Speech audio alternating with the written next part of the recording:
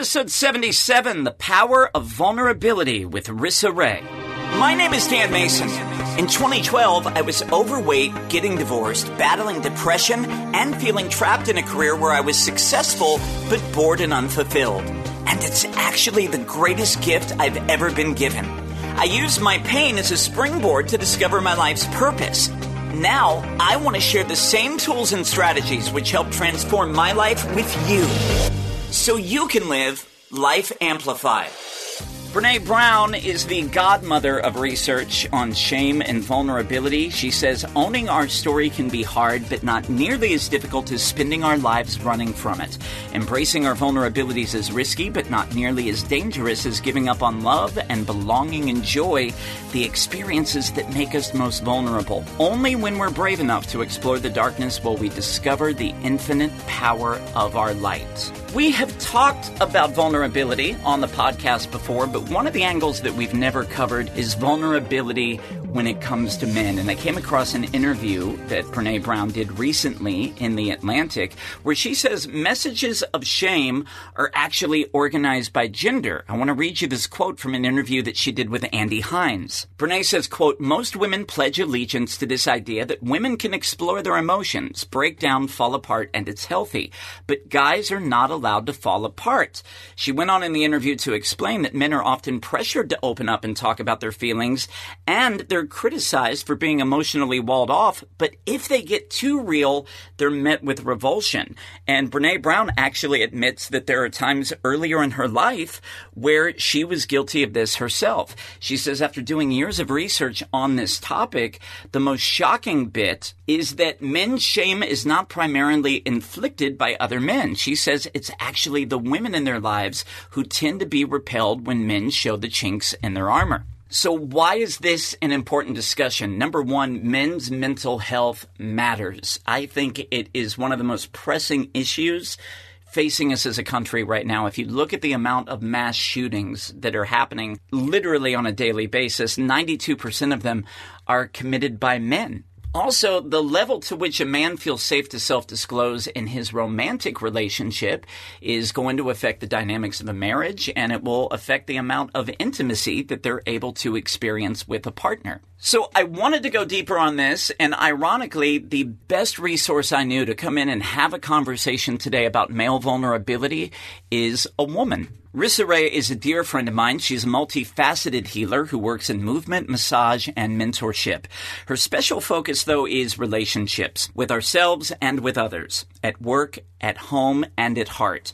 She's working with men toward building lasting, meaningful connections. This is going to be a wide-ranging discussion that she and I have today, but Rissa will share the 5 steps we can take to harness our vulnerability and be able to open up to be honest with ourselves and with others. She'll explain why vulnerability is not something men are taught as children and how that affects their adult relationships. We're going to talk about the media, our culture, and how it shapes men's views on vulnerability and why so many men have been conditioned to hide their wounded parts. We'll talk about what we see today as masculinity in the news and in politics isn't true masculinity. And we'll talk about the importance of communication among men, how we need to have deeper connections and build deeper conversations. If you love what you're hearing today, please share this with a friend. You can screenshot the podcast, upload it to Instagram. You can tag me at CSC Dan Mason, and you can find Rissa at Rissa Ray, RISSAWRAY. Or you can also continue the conversation, and if there was ever an episode that I think needs to have a deeper conversation, it's this one. We're going to be taking your thoughts, your questions, your aha moments in our Life Amplified Power Tribe. That's our private Facebook group. You can find us there. A link is in the show notes. And don't forget, we're gladly accepting your honest reviews right now on Apple, and I'm running a special contest through the end of September. For every honest review that you leave, I'm going to make a donation to Feeding America that will help us feed 165 hungry Americans. Plus, each person who leaves a review goes into the grand prize drawing for your choice of a new pair of AirPods for you to listen to the podcast on, or I will send you an Amazon gift card. So leave those reviews once you check out the podcast. You don't have to kiss up to us. Just leave your honest feedback, and we'll get you in that grand prize drawing. In the meantime, sit back, relax. We are going to do a deep dive on the power of vulnerability with Rissa Ray. Rissa Ray, welcome to Life Amplified. Hi.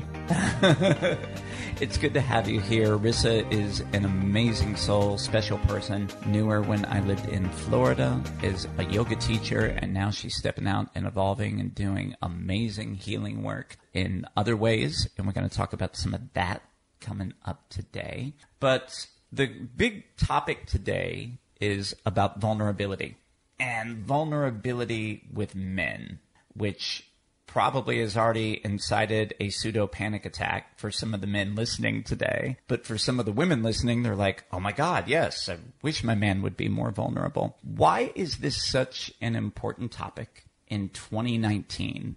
And why is it really like paramount for just how we grow as a society and where we're headed into the future? Well, that's a big question. It hasn't been my experience necessarily that men might shy away from this topic. I think actually after sharing my opinions on the subject recently on social media, a lot of my male friends reached out to me directly just to say thank you and just to say that they really resonated with hearing this topic given voice. So I think it's actually really pertinent. I think this is going on inside of men, and it's hard to just snap your fingers and reconfigure what you've culturally been taught, what you've witnessed in your father, in your grandfather, in your male role models, in movie stars, on television, you name it. So I think that on the news, we also see a lot of violence committed by men, even men killing themselves. And it's not just men, of course. Sure. We live in a pretty masculine culture, that wants to dominate, that wants to know, that wants to be in control. And I think that the byproduct of that is violence. I think it's violent against yourself to expect yourself to be in the know and in control all the time. And I think it's violent against other people, of course, as well, to then project those expectations onto them. You and I were talking about some statistics earlier this evening. 92% of these mass shootings that we've seen over the years, and now we're almost numb to it because it's become a daily basis, committed by men. Over 90% of gun owners are men. And the suicide rates, men are 3.5 times more likely to take their own life than women. So clearly there is something going on with men, with masculinity. Yes. And what is the crossroads that we're at? Well, another statistic that I learned recently, I think it was 50-something% of women have experienced violent assault, and that's just a general term, violent assault, and over 60% of men have experienced violent assault. So more men and boys are abused, general physical assault abused, than girls.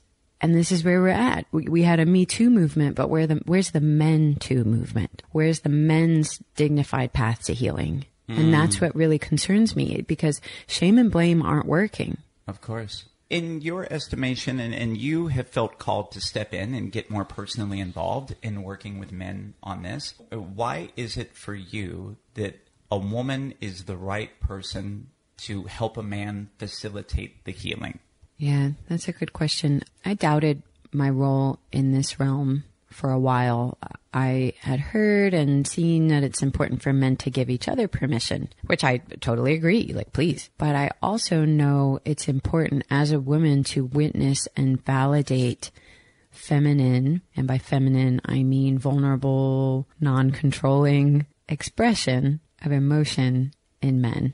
Because the perception might be that to be a real man, you never cry, and women don't want to see that. They want a provider and whatever. No, I'm a woman and I really want to see it. I respect you more to give yourself permission to be a whole person who experiences a whole range of human emotion, who can hold space for yourself in expressing those emotions, and who can lean into an honest, mutually supportive relationship where you express those honest feelings. What you're saying is beautiful, And what you're saying also flies in the face of generations of cultural programming. Yes. That we have experienced as men, where it's about you got to work, you got to achieve, you have to strive, you have to dominate in your career, you have to be a provider, that you have to have the biggest toys, that you have to have the nicest car. You know, we still see this in commercial advertising. You know, to be that guy, it's about, you know, driving the nicest car, having the best job, you know, having the hottest women beside you. There's been so much of that. And I don't know if you remember from last year, the Gillette campaign that they did about the best a man can get, where they were showing this new version of masculinity, where fathers were stepping in and stopping the boys from getting in a fight or stopping bullying on the playground. There was outrage on YouTube. Like that campaign had more thumbs down than likes because people were just so outraged that we're just going to turn our boys into little girls. There were people out there who thought that. What is your answer to that? Well, that's just fear. I mean, if you've been taught that you have to be a certain way to receive love and validation and power, then you're just going to perpetuate. It's the same logic of hazing. Mm-hmm. This was done to me, therefore I do it to you. But if we stop and think like, oh, where's this really taking us? To a morally bankrupt culture where we all just dominate each other? Like, clearly that's not working.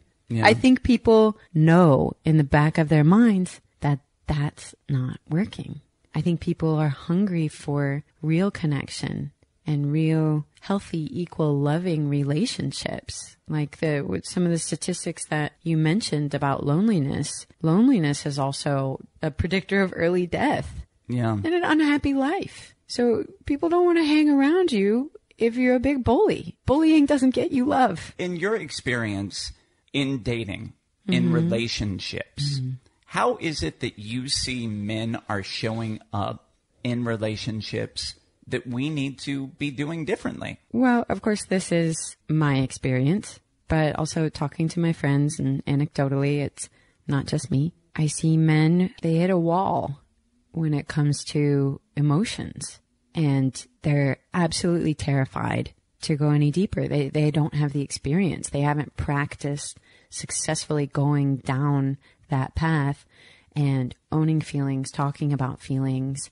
and not being maybe, like you said, just called names, abandoned. And my experience has been just to hit that wall and they shut down. You know, they've lashed out. One of them lashed out. Most of them shut down. Some of them run away and ghost. Some of them have blamed themselves. Just think they're broken. Better off alone. That was what one of them said. Better off alone. And it just broke my heart. And it was really sad being in a relationship, trying to be in an equal partnership with these people who have been emotionally stunted, essentially, because it hurt me because I needed them. And I needed them in a way that exceeded their capabilities. And I can't fix them. And so I'm stepping into this role of like, I don't have a need from you. I want to help you, actually. I can be a third party. I can be a safe person just to help you and encourage you and coach you to face these hard feelings, to take risks in your relationships, to form healthy and loving relationships with trustworthy people. It ain't an easy thing. The number one need, what I've seen in my coaching for feminine energy partners in a relationship, is a need for safety. Of course, physical safety. I mean, we don't just want to make the line of demarcation physical abuse, right? But emotional safety. I think we all need to feel safe. That's number one. But can a man who has not embraced vulnerability and is up here, you know, just kind of living in the achieving and the striving and the rat race, the competition, in your estimation, can a man who is living in that world, who's disconnected from emotions, can he make his partner feel safe? Well, I don't know about making his partner feel safe, but I know that if your self-worth is determined by all of these external things, then how would you even know if someone loved you for the real you if you're only used to loving yourself for these external things? If you don't love yourself for the inner vulnerable you, if you do love yourself for the inner vulnerable you, then other people feel safer around you. Really, the point of relationships, particularly romantic relationships, but I think that this is true of friendships and connection. The point of us being in relationship in the first place. A lot of people think it's about, connection. It's about getting married. It's about raising a family, somebody to watch Netflix with. It's about the sex. Really, the emotional needs that we have in relationship are intimacy, emotional intimacy, to have somebody be there with us and be able to see and hear and witness the parts of ourselves that we're not even sure are lovable, and who will still accept that. And then besides intimacy, it's also about growth. You want to get into a relationship with somebody that you are continually growing with. And certainly if, I see this a lot where people come to me to work on their relationship, one partner does. But if you got one partner doing the work and the other isn't, eventually they're going to grow apart. So intimacy is the byproduct of telling the truth. It's about speaking up what's true for you. Is that the biggest issue right now for men, in your estimation, is being able to just open themselves up fully and share all of themselves, and not just the shit that looks great up on Instagram and Facebook? Mm-hmm. My favorite definition of intimacy is simply communicating on a personal level. If you're not communicating on a personal level, if you talk about the football game or something. Surface level conversation. Yeah, which is a way of bonding. I think that was one of the things that we looked up. Men tend to bond over an activity. They're not going to sit face to face and just look deeply into each other's eyes and be like, here's what's going on in my marriage. That tends to not happen. It can and it does. I have male friends who do communicate courageously like that. And it's because they've learned that it's important. They've practiced it and they are fed and nurtured by it. And they feel seen and heard and supported because of it. So they've experienced success because of it. But I think that I have worked as a massage therapist for the past 7 years. I've worked as a yoga teacher for the past 5. And I've held space for men. And in this way that they really need and they really blossom in these, safe environments where they let their guard down.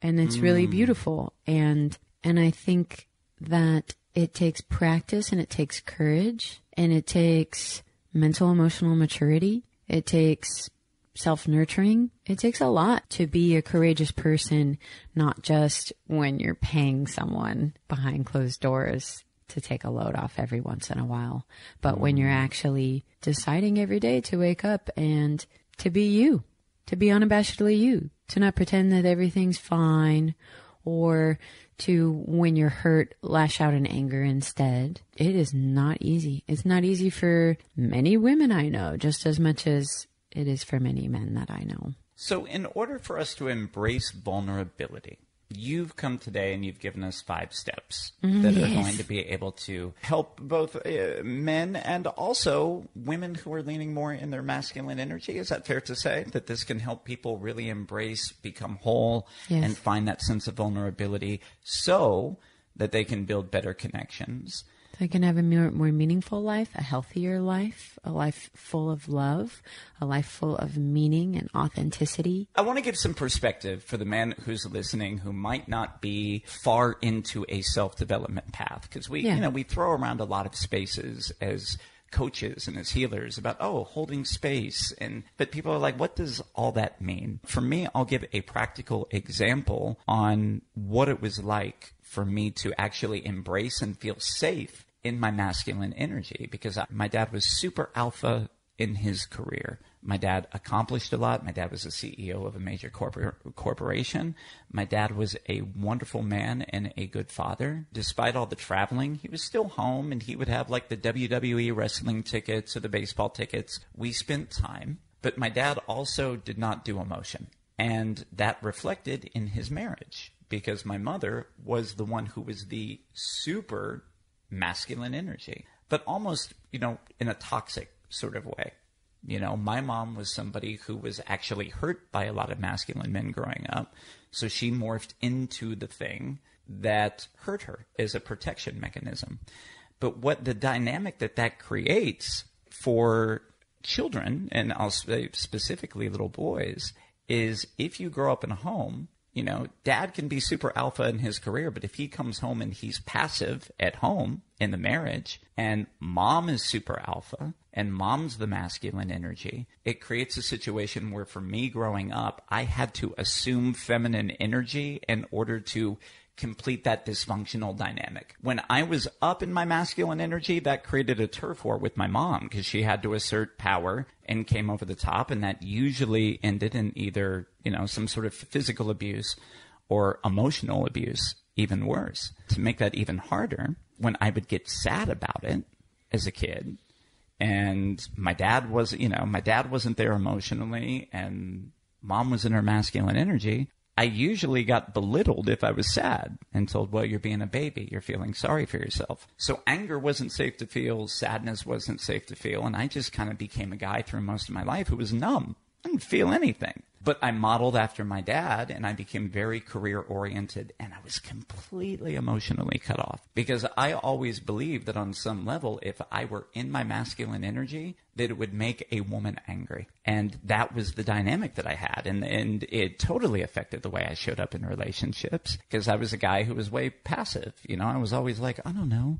Where do you want to go for dinner tonight? And like women would be like, a-hole, I'm making decisions all day at work. Can you just do something? Can you make a decision? But I couldn't step up and be assertive like that. So you can imagine what that made my dating prospects like in my 20s, because most good women are like, well, this guy's kind of a pushover. He doesn't have it together. And women who were sort of looking for a man to be submissive were very drawn to that. But then I found, and that's really what my marriage was, is I recreated my parents' marriage, as being the guy who was super successful, passive in the relationship. She didn't respect me. And I created that dynamic again. And when you're not in that place of feeling emotionally, I'll speak for myself, right? When I was not in a place of feeling like it was safe for me to show up emotionally, I lived on the surface. I could make a lot of jokes, could talk about TV shows, talk about movies, talk about celebrity gossip, but don't ask me about me. And that was really, really, really tough for a lot of years. And it led to depression, anxiety, and suicidal ideation. So, I have so much respect for the fact that you're creating this dialogue and wanting, to be a source, because I think that there are men listening today who've never had that experience of a woman or a female figure really encouraging them to share and letting them know that it's safe. So that's really, really beautiful in terms of what you're doing. And I know that you came today and you have some specific steps that can help men start to come out of the isolation, come out of the loneliness, not come out of achieving, because that's part of masculine energy, but get them also into feeling instead of just doing. Thank you for sharing that. That's really powerful, Dan. It's funny in my work because, with my clients, I deal with about 75% women. And there are men who reach out and they fill out the application, but when it's time to commit to coaching, they're like, I don't know. Yeah. And it could actually be because it's harder sometimes to be witnessed and show that vulnerability to another man. Yeah. Like even on a primal level, you don't Sure. want to be the weak member of the tribe. So I think that that's why it's so beautiful what you're doing, to be able to be a safe place for men to show this other side and know that it's okay. Yeah, know that it's encouraged, know that it's good, know that it's the path to growth. Because I think maybe surface level life you can get stuck in. It can feel safe because going deep, like who knows, you open Pandora's box, who knows what's going to come out. And so safety and security and having a social support system is really important. And you mentioned my 5 steps, and I totally made these up. I gathered them from other resources and sources of inspiration, of course. But a social support system is imperative because it's not a matter of if you'll need to reach out. It's a matter of when, because how can you transform if you've always got your hands on the wheel? You're the one driving the bus and you've got to be able to let someone else tag in so you can take a nap, rest, recharge, recuperate, and wake up anew, or, totally break down. Sure. That is a part of it. And I think that's the other thing is like sometimes, right, we're surface level, we go deep, and sometimes shit spirals out of control.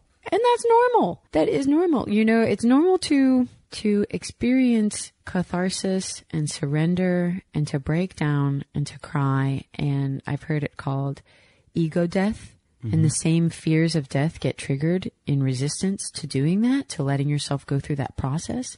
And if you've never done it, then you don't know that right when you're resisting it the most And right when you don't want to let go the most is actually the time when you need that cocoon of safety that's provided by, friends, family members, people you trust, people who have proven to you that they're trustworthy. So that's step one, is support system. For the man out there, because we've seen the statistics, 35% of men say that they're lonely. A lot of men, in studies that I've seen, and the number varies, say that they don't have a best friend. Women can relate to each other through an emotional level. That's what we know, like Sunday boozy brunches, like Girls' Day. Oh, sure. Men relate to each other through activities. There are men who like to go play basketball. There are men who like to play sports. There are men who are involved in churches or social groups or, political organizations. Yeah. But to relate in an emotional level, where does one go to create that in their life? Reaching out is a risk. So let's not pretend that it's just this safe, beautiful thing and you're always going to be supported by the person you reach out to. Nope, it's a risk. But hopefully we can take smart risks here and we can look at the people who have shown up for us. Who would you call if you were taken to jail? Who would you call? The bail bondsman. Who would you call if you were taken to the hospital? Who would you call if your business needed support? Who would you call if you needed advice? Who would you call if you needed, and then this is kind of, again, at the bottom of the list, but it's what I do. Who would you call if you needed touch and intimacy and love? Who would you call to go out to lunch? Who would you call if you're sad? So if you don't have answers for those, then I really think maybe you're not looking hard enough. Maybe that you've just isolated for so long and it's time to, against all of your fears, step out into the world and to watch who shows up when you reach out. First, it's over the small things, and then you build trust by each action. You say men relate more based on action. Who do you watch the football game with? Yeah. Who do you get a drink with? These small actions where someone shows up. They can show up for bigger stuff. You build it up. I picture a guy who's like going to call up his dude this weekend and be like, yo, so we got our fantasy football drafts coming up this week. And then, hey, can I talk about how I'm feeling emotionally broken afterwards? But maybe there is somebody that would share that experience, because if that many men are feeling lonely, according to statistics, then it means other men are looking for somebody that they can relate to. You're not the only one. Right? Yeah. It's why I love, like, when I go to, like, personal development events or seminars, it's usually overwhelmingly women in the room, but the guys who are there, those are, like, my people. This is why I want to step into this work, because I'm a safe person you can call. And just by practicing with me or a therapist or a coach or whomever, by having a successful feedback loop of reaching out for support and having that need met, you will rewire your brain and rewrite that story that says, I can't reach out. Something's wrong with me because I'm sad. Something's wrong with me. No, you're going to reach out and you're going to have it reinforced and you're going to know nothing's wrong with you. That makes perfect sense according to what you've experienced. And I'm here for you. I see you. I validate you. I mirror you. It's okay. It's good. Thank you for reaching out. There's part of me in the back of my mind that laughs because we as men have these stereotypes that we can't even pull the car over and ask for directions. Like, thank God for the GPS systems now. It's like sort of saved millions of marriages, I feel like, over the course of the year. There's part of us, if we're resistant to even asking for directions, how do we ask for help when we're hurting? My perspective, just coming as a man myself, there are many times I've had mentors and coaches. I still have them in my life. And what has happened through my own relationships with my mentors and coaches is giving voice to some of those things that are the most shameful things in my life. Some of the parts of me that I didn't think were lovable, that it's created space where I've been able to now share this. I was recently at a 7-day trauma retreat where I was able to share some really, really personal, deep stuff from my childhood with other people. It's allowed me to share that now with friends more openly, selectively. And, even you and I were at the beach yesterday, and you're another person. Talking about our deep life trauma. Yeah, right? Casual. But I think a lot of times what people don't realize is that the place you're not willing to go when it comes in terms of self-disclosure or talking about your feelings, it's because that's the place you think the love will stop. And the minute that you can give voice to those things and have it witnessed and be heard and have somebody, like when you and I were sharing, the first thing you did after I shared is you just gave me a huge hug. There's something so powerful in that, though, because then you're not living in the regret, the shame of your childhood, the guilt, or all those other low vibe emotions that keep you stuck. So super, super beautiful. And thank you for sharing that with me. Yeah, shame keeps things quiet and hidden. Shame grows in silence and in darkness. And just by knowing this, you can coach yourself. You can coach that inner child who's afraid that the love ends at a certain place. And when you wise up to your own bullshit, you realize, nope. Take that little baby child by the hand and guide them into the light. Find a trusted friend, and you need to speak that shame to break the spell. Sure. You do. And you can write about it. You can talk to a therapist about it. You can talk to a coach about it, trusted friend. These safe places first. You reinforce those safe places, and then you start to take those safe places with you. It loses its spell. It loses its charge. You become more resilient. And by experiencing that space holding from others who are more practiced, you're able to learn how to hold that space for yourself and hold it for others. And one of the worst stories that we tell ourselves in the back of our minds is that we're alone. We're the only ones who feel this. And then you hear somebody talk about it and you're like, oh shit, they do it too. And this, I hope people know, when you talk about it, someone else is listening and going like, oh my God, I'm not alone. I'm not the only one. So you don't know who you inspire by your honest self-divulgence. And we all have trauma. We've all experienced traumatic experiences, and it takes practice. You can't just sit in a corner by yourself and think yourself into change. You can't. Sure. You have to practice it. You have to feel it, like literally, right? A hug. I could say, oh, how wonderful with my words, or I could hug you. And you know by that hug that that's connection, that's love, that's acceptance. And you feel it in your body. You feel it in your nervous system in a way that words can't express. This all leads really nicely into the second point that you have, because I feel like we've already we're already headed down the road. The second thing that you said is important for embracing vulnerability is self-nurturing. Define self-nurturing. Well, I guess it's the opposite of self-punishing. And the analogy that I like to think of is, so two people can step on a yoga mat, and one can be there to kick their own ass, and the other can be there to self-nurture and to feel their body and to receive the sensations of their own emotions of each part of themselves, and to think nurturing thoughts. And by nurturing thoughts, I mean validating thoughts. I mean accepting thoughts. I mean tender thoughts. I mean loving thoughts.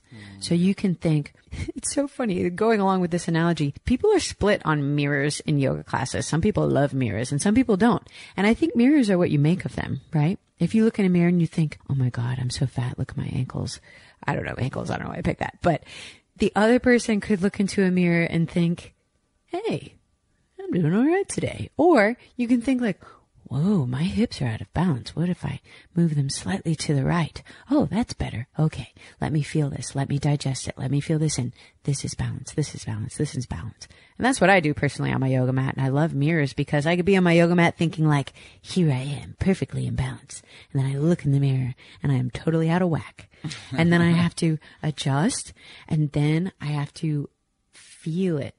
I'm trying to re-educate my own sensory perception of myself. And so self-nurturing is about attitude. It takes some self-discipline. It takes some holding yourself accountable, maybe even setting up some social accountable structures. You can lean on the people in your support system. And self-nurturing also involves letting go, right? So if it's habit replacement, that means you're letting go of some stuff that maybe you've been doing for a long time. Yeah. Maybe Diet Coke is your favorite thing in the world. Okay. You're going to have an emotional loss when you let go of Diet Coke. Maybe that's what you drank with your dad growing up or your mom growing up, or like you have some emotional attachment to these dysfunctional habits, patterns, behaviors, consumptions, and you need to let yourself grieve those dysfunctional things, because it's like losing an old friend that was there for you. It was there for you, but you're a little older and a little wiser now, and you're going to change it on purpose. You're going to let yourself process that feeling, and you're going to replace it with something else. Self-nurturing then at the end of the day is taking care of not just your body, but your emotional well-being too, right? Self-nurturing requires action and attitude, positive attitude. So that's where the emotion comes in. I just think that there's a lot of people who'd be like, well, yeah, I self-nurture, I go to yoga, and then they're doing the poses, but they're never actually processing any of the stress, frustration, sadness, shame, guilt. Yes, or they're not using yoga as a path to self-awareness and self-empowerment. They're using it as a form of exercise, repetitive and tuning out. Or, I'm a yoga teacher, I see people who... and they're the product of their lives. They have resistance to letting go, or if I come up and offer an adjustment or some guidance, there's like, I'm doing it wrong. They're afraid and they retaliate. But we step on the yoga mat to transform. Step number 3, when we talk about embracing vulnerability, you say it's about setting boundaries. Mm-hmm. Tell me more about that. Why is that so closely related to vulnerability? Well, you can only be vulnerable in safe containers. And setting boundaries is creating safe containers. It's stating clearly what's okay and what's not okay. Setting boundaries means you need to get in touch with yourself about what's okay and what's not okay. And I think that path of self-nurturing can help you tap into those feelings and give yourself permission to tap into those feelings and to change your mind.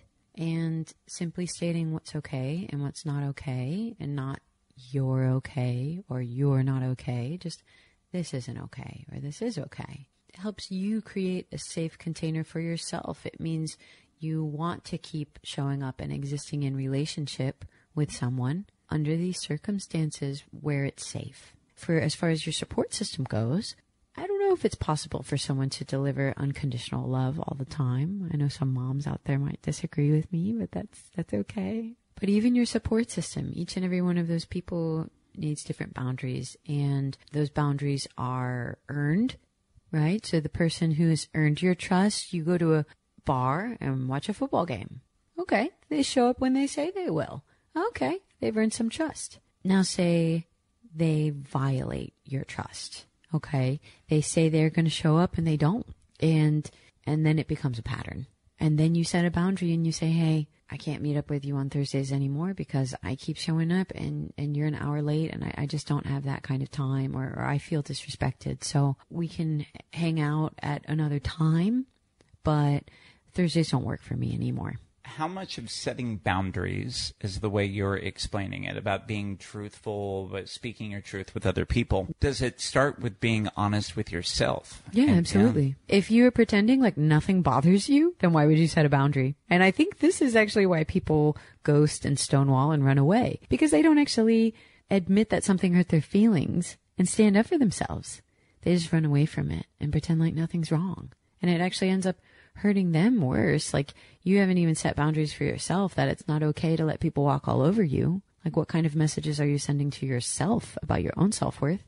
And then, what if the other person had no idea that they hurt your feelings? You're leaving this gaping void, and that other person is usually going to fill in your story for you, and it's usually the worst possible story. Yeah. So they're making up this story that you're a horrible person, when you could, on the other hand, just say, hey, I'm having a really hard day and I can't make it to watch the football game with you when I said I could. And I'm really sorry, but I'm going to be there as soon as I can. And that honest self-divulgence usually does a lot to maintain these more healthy, loving, equal relationships where there's mutual respect. 2 steps left when we're talking about vulnerability. Oh, Lord. This one's going to be the hardest for people, I feel like. If they're tracking with it, not that the other steps can't feel difficult when you're doing it, but this one's a big one. Let's talk about apologizing. Yes, the art of apology. Apologizing is the superglue of relationships. You and I have talked about this when we've spoken about trauma. What makes something particularly traumatizing is not what happens in the moment, but often what happens afterward. Yeah. And then the meaning that you make of it. So if someone does a bad thing, huge betrayal violation, and then they abandon you afterwards, they just don't talk about it and they peace out and they bounce, or they pretend like nothing's wrong. And then you internalize thinking something must be wrong with you to feel so hurt and bad and wrong because of it. Or in safe relationships where we are equals and where it's safe for us to take responsibility and admit that we did a wrong thing. We're not a bad person, but we did a bad thing. That takes a lot of internal strength. It takes a lot of social support to know that maybe before you apologize directly, you admit and take responsibility for your part in a more complex situation of pain and hurt and betrayal or abuse or trauma. But to own your part, to practice telling it, maybe you need to, maybe you don't, to other people first, safe people first, people in your support system first, and then you can apologize directly and the relationship can mend. And that is one of the hardest things in the world, and I know because I've done it. One thing I'd add to that is a lot of times we talk about love, right? We think love is what happens during those first 3 months of a relationship. Romantic relationship? Yeah, where you're not really meeting the partner, you're meeting sort of their press agent, their publicist. You're getting the best, but they're showing you all the best parts of themselves. They're putting Here's my potential. Yeah, right. But it's not reality. Then once sex happens, then we're sort of chemically bonded. Then it's dopamine, oxytocin, and the butterflies in the stomach and the euphoria. And that's all great and good. But love, all that chemical reaction wears off, usually 6 months to a year. And then you're left with the relationship. Love is what's happening after that. And the love is built in the repair, is what I'm hearing you saying. So knowing how to repair and apologize. Knowing how to repair is essential because conflict is inevitable. Yeah. Conflict is just differing opinions, logic, desires, needs, and that exists because you're different people. But you're different people who exist in relationship with one another, and conflict can be negotiated and managed and learned from. You can actually become stronger and more resilient through dealing with conflict safely. And personally, I've been through conflict that come out the other end in a relationship stronger than ever, where I learned something about myself and my own triggers. I've also been through conflict that was extremely unsafe, and it was very hard for me, but I had to take a step away from those people. One final step to embrace vulnerability. Well, I don't know. Now I'm looking at the list. I'm like, maybe this is the hardest one. I don't know. I'm like, oh, God. If any of these were easy, we'd all be more vulnerable. The F word, forgiveness. Forgiveness is super hard because even if you can forgive other people, oftentimes you can't forgive yourself. And this is why we talk about step 1 and step 2 and how they're completely interrelated. Your social support and your intimate, loving relationships and your relationship with yourself. I don't think those two things can be teased apart. I think they really inform and reinforce one another. It's such an internal process. But Desmond Tutu and Mfo Tutu, his daughter, have written a wonderful book on the subject called The Book of Forgiving, which is incredibly moving if you have the chance to read it. And they talk about a 4-fold path of forgiving, and it relates wonderfully with all of these other steps that I've made up about being vulnerable, about what it takes to live a meaningful life. But anyway, the 4-fold path of forgiving is step 1, sharing your story, ideally with the one who hurt you. Sometimes that's not safe. And so you need to maybe write some letters that you never send or tell somebody else about it. And what I love about this book is it's like sometimes you're going to talk about it a lot for a long time because you're processing it. So if you've been beating yourself up just for talking about the same thing that's been bothering you for a while, stop beating yourself up so much about it. You're processing, whether you know it or not. Step 2 is naming the hurt. So maybe you talk about the story, but then you get to, why did this hurt me so much? I've heard this called affect labeling, where you name the feeling, and just by naming the feeling and calling it by its name, it kind of breaks the spell. So it diminishes the effect, especially of that negative emotion on you. So you share your story, you name the hurt. Step 3 is you grant forgiveness. And step 4 is you renew or release the relationship. So even though this is heart-wrenching, it's also extremely empowering. You really know your own resiliency by your capacity to forgive. And forgiveness is not spiritual bypassing, is not pretending like nothing's wrong, because that shit comes up again. And there's a natural arc to forgiveness. I think a lot of times we're told, spiritually that, you have to forgive. Well, you don't have to do anything before you're ready. So you have to feel all those emotions. And, the other thing that I would add is forgiveness. A lot of times the reason we're resistant when it comes to vulnerability is we think somehow it gives a green light to the incident that happened, or it makes it okay if we forgive. And ultimately, forgiveness is a selfish act. Well, yeah, it's a self-oriented tool. You know, Yes. it's admitting that the past can't be changed and really trying to change how you relate to the past so that you can move forward. Forgiveness doesn't mean that you have to leave that person in your life. You can forgive somebody and be like, there's the door. Yeah. Bye, girl. Bye, boy. You know, whatever it is. I think that those are the biggest barriers that come up for people when it comes to forgiveness. And then, my God, forgiving yourself is like, you know, we could do a whole hour episode just on that. Rissa Rae, amazing conversation. Vulnerability, masculine vulnerability, super important now, more than ever. And if somebody is listening today and they're moved by the message and they would like to work with you, find out more about you, to do a deeper dive into all of the things that we've discussed today, how can they find you online? I'm on Instagram at Rissa Rae, RISSAWRAY. My website is moving-meditations.com. I am Rissa Rae, and that's Rae with a W, like Faye Ray. Please reach out. I am here. I would love to help. Awesome conversation, my friend. Thank you so much for being you and for all the wisdom today.